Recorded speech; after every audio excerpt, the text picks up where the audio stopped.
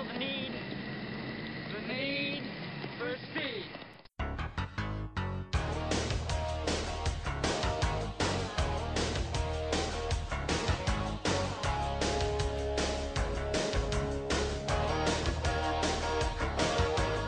Welcome to the Top Gun Minute, the daily podcast in which we analyze, scrutinize, and give condolences in the movie Top Gun, one Quentin minute at a time. I'm your pilot, Brian Kaboom Boucher, and on this hump day is Robert Professor Black. Hello, hello. Hello. Here talking about minute 78. Minute 78 begins with Iceman closing a locker and ends with Charlie walking up some stairs. Yeah. Yeah. I mean, it's a pretty simple minute. Not much. It's an important one, I think, though. Oh, yes. Very important. And it starts also with a great shot. Like, because we were at that wide shot, and then we get Maverick really close to camera and Iceman's blur behind him, and then a really good focus pull. Yeah. To Iceman, and then later in the minute we get the focus pull back. Mm-hmm. Yeah. And Val Kilmer doing that breathing thing that is definitely a move of his. Yes. I remember that distinctly from Real Genius at one point when he's talking about Socrates. Right. Oh, Socrates. We'll have to talk about them later too. Yeah. Yeah. Mm. Didn't know this. Yeah, this is only my first Real Genius reference this week. I had a Real Genius moment back in the after the motorcycle jump. Yeah, she actually said, "I saw some Real Genius in your flight." Oh yeah. And he forgot his line at that time, and I almost wonder if it's because Real Genius had just came out. Yeah, the year before, and I almost wonder if that kind of just hit Tom Cruise, like all of a sudden, he's like, oh, wait a minute, that's a reference to Val Kilmer. And he lost. Do they say top secret in this film too? Or do they say classified? Classified. They don't ever say top secret. Yeah. That would have been good though. Yeah. Because I was saying yesterday about how we watched Top Gun a lot on video and people would come over and watch it. Real Genius and Top Secret were also movies that got repeated a lot. Yeah. Yeah. Yeah. Pretty much same in my house. Yeah. And then Hot Shots when that came out. Yeah. Anyways. So yeah, he's like, it's almost like he's not wanting to cry almost. I think it's like he's got to get that emotion to where he could say it without showing his emotions. Yeah, that's kind of what I get from it. He's also sort of thinking it through, is like, how do I phrase this, because this could go really badly if he says the wrong thing. Right. Yes. But he can see Maverick's packing up his bag, so he knows. Yeah. Maverick might be gone. Yeah. This is his last chance to connect with him. It's sweet. Yeah. Or to save him. Yeah, it's possible. Which at this point in the movie, we don't know why Iceman would want to, but he does respect him. Right. He knows he's a good pilot. Yeah. He's just Val Kilmer, Iceman, is very by the book type of pilot, but he's not wrong when he told him earlier that he was dangerous, So it's interesting thinking of this movie next to Iron Eagle, which came out not that far off from this. I forget exactly. In January of 86, and this came out in May of 86. So just a few months. Yes. Because this is basically Maverick's problem is he does everything by himself. Even though he does help people. I mean, he saved Cougar at the beginning of the film. He does, when he needs to, he can step up and work together. Yes. But then Iron Eagle, it's sort of, you don't get to work with other people. You just have to do this yourself. Yeah. You have to go save your father yourself. Yeah. And they're two very different sort of messages. Mm-hmm. But they both kind of work on the same audience, though. Right. Okay, so okay, we don't know. If you're watching this movie, first time you're watching this, Mhm. you're Yeah. seeing him just pull stuff out of his locker. You don't know he's quit already.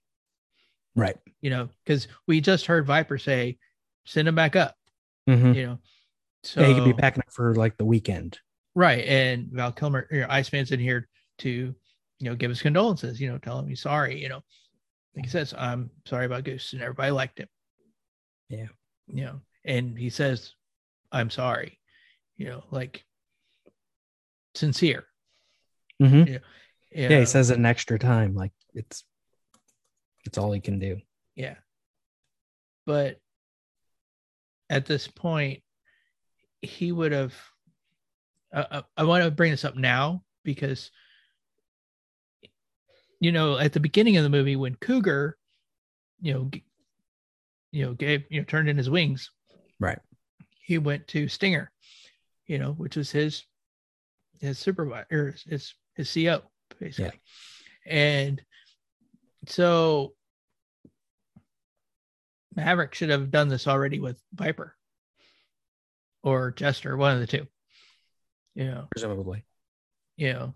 But then later on, we'll see next week, he goes to Viper's house and he, talks him to come back, or tries to.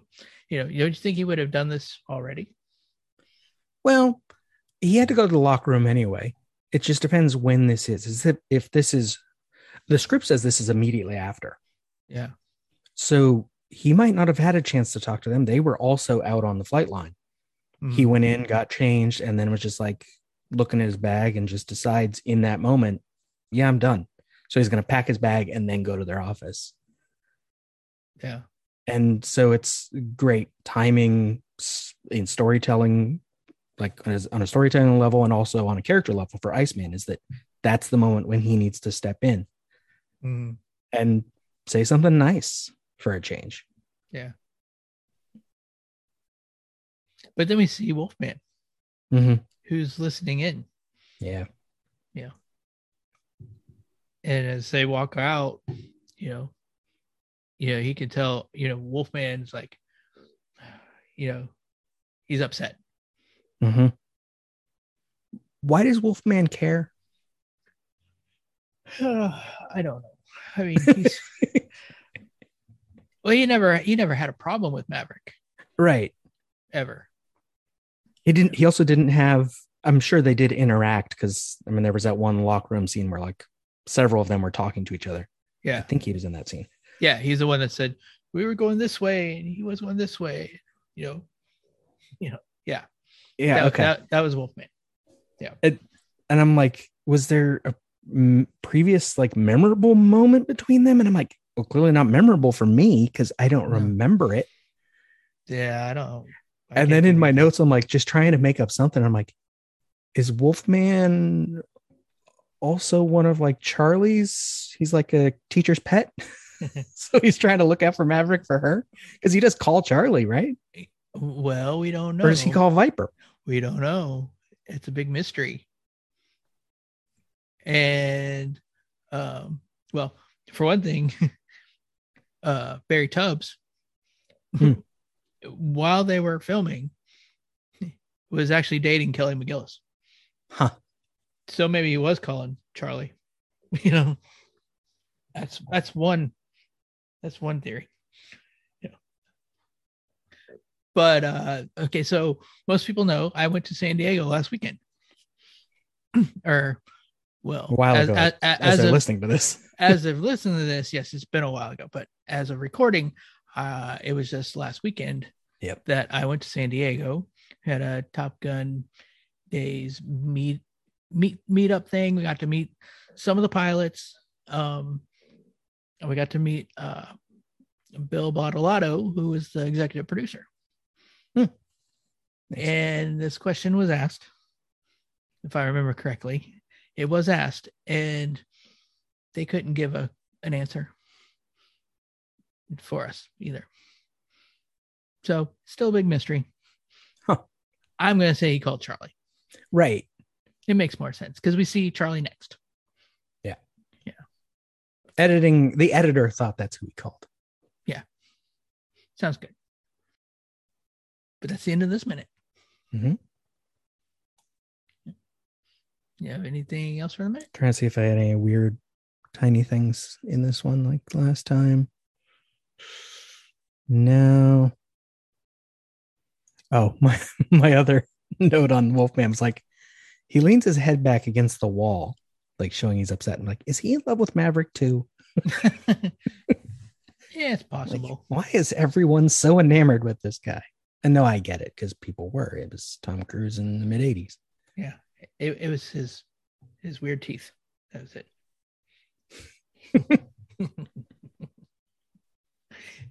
Hey, he gets to talk. He's talking on a payphone. You know, for our young listeners who don't know what a payphone is, this is what it looks like. Yeah, I forget. There's only like one type of. Is it bus stations? Are the only place that still have payphones or something like that? Yeah, and somewhere I was at the airport. I saw one at the airport. Okay. Yeah, but yeah, probably that's I would imagine bus stations and airports, places. I don't even remember the last time I used a payphone. Oh my god, like 20 years ago. Yeah, I remember back in the early 2000s, in my area. You know, all the payphones kind of went away, and there was one place. It was a Marsh grocery store that was like in a town that's like 10 miles north of me, and it was the only place you could find a payphone, and it cost like 50 cents to use it. Yeah, not just a quarter. There are nice shots in this, though. As I said, the focus pull at the beginning, mm-hmm. and then we pull focus back to Maverick at the end. And there's some good acting too, because that first shot when Iceman starts with he calls him Mitchell. Yes, he calls him Mitchell, which is different as well. But Maverick kind of braces. He puts a hand on the locker, like he thinks something bad's coming. Mm-hmm. But by the time Iceman walks away, he looks a lot more relaxed. He's kind of touched by, Iceman was nice. Yeah. Even if he's quitting, this was still a good moment. Yeah. Yeah. He kind of rolled his eyes a little bit. A little blinking thing, Yeah. And it's like, oh, okay. Yeah. But by the end, he's good. Yeah. He grabs his stuff and takes off. Right. He still quits. He still quits. Yeah. But yeah, we see Wolfman on the phone, and then it cuts to just for like the last 6 seconds of the movie or the scene, the minute. You see what looks like we're inside of a restaurant of some sort by the airport, and we see Charlie come up the stairs. Trying to look like she's lost, like she's looking for a door. To be fair, the door is a sliding door, so it's kind of hidden. Yeah. We'll see that next minute, though. Yeah. But that is it. You want to go ahead and plug one of your other podcasts or whatever you like? Let's see what relates to this. Two guys connecting. How about Annihilation? No, they don't. The guys don't connect. They just cut each other open. I'll cover Annihilation anyway. Annihilation Minute was me with no guests, and every episode was scripted word for word up front, and it got very dense, dealing with Greek mythology, weird genetic science, and eventually delved into the 3 novels. The movie was based on the first one only, but the 3 novels and some other stories that the movie kind of ripped off, because Alex Garland occasionally steals random things like character names. And so it was, how many episodes was that? It was a lot. So the movie's like an hour and 44 minutes, something like that. And it was 1 episode a week for a while. And that ended last year. Wow. Yeah, that would take a while. I mean, it's like, this movie is 110 minutes. So it's like 22 weeks. Yeah. Doing it 5 days a week. Right. That was that was 1 episode, 1 minute a week. So I can imagine. It took a while. Yeah. I know of a couple other ones that do that too. Yeah. Mm-hmm. And they've been doing it for like 2 years, it seems. Yeah. It can take a long time, but it can also, it It was easier. That also was a very difficult edit because that show was very precise. Every bit of audio from that movie was in my show. Dialogue was overlaid with me saying it, and it was timed to be exact. There were musical interludes. There were sound bites from other things. It got very complicated. So if I had been doing that multiple days a week, I couldn't have done that. Yeah. So go find Annihilation Minute. And I guess all your podcatchers. Yeah. So, all right. Ghost Rider, this is Kaboom requesting you to like and subscribe and share with your friends. If you could, please rate and review me on your favorite podcatching apps. You can continue the discussion on Facebook at Top Gun Minute Listener School. Find us on Twitter at Top Gun Minute Pod. Send your emails to me at topgunminutepod@gmail.com. You can find us and all your other favorite movies done in this format at moviesbyminutes.com. Thank you again for listening, and until next time, this episode pattern is full.